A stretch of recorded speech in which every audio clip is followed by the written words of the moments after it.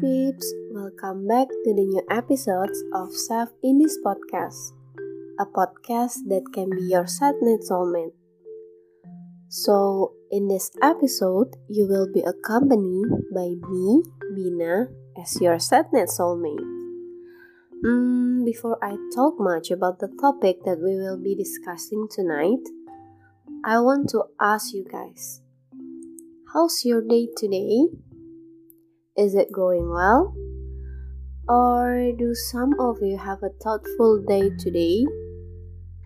But I really hope you guys are happy and feel satisfied with what you are doing today.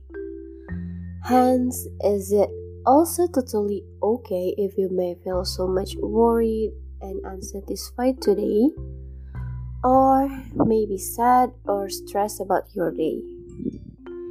Because everything happens for reasons, and I believe it will go at the time.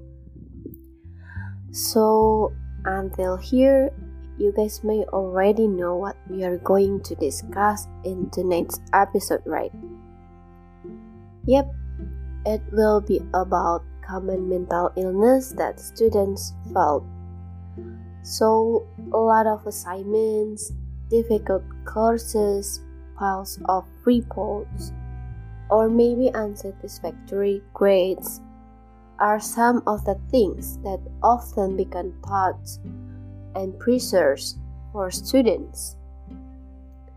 And did you know the World Health Organization reveals that 1 billion people in the world live with the disorder, while in Indonesia, in 2013, Basic Health Research data shows the prevalence of mental emotional disorders as indicated by symptoms of depression and anxiety for age 15 years old and overreach around 40 million people, or it also means 6% of the total population of Indonesian people. According to various case studies, anxiety and depression that lead to suicidal ideation are the most common disorders reported by students.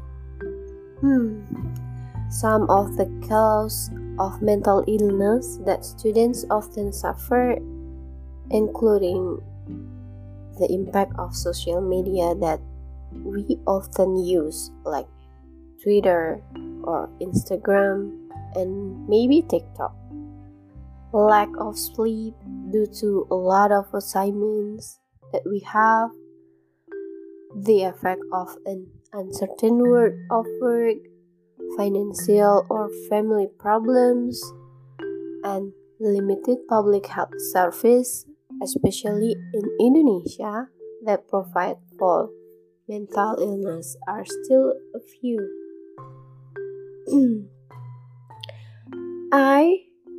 Me, who also as a student, know how it feels to be depressed because of a lot of pressure from the assignments that we have and stress because maybe is it difficult to understand the lecture, material, and I know most of us and maybe the people who are listening now are feeling that way.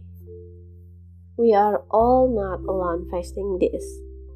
Don't worry about everything you are facing right now because everything will pass and I believe better things will come one day to your life.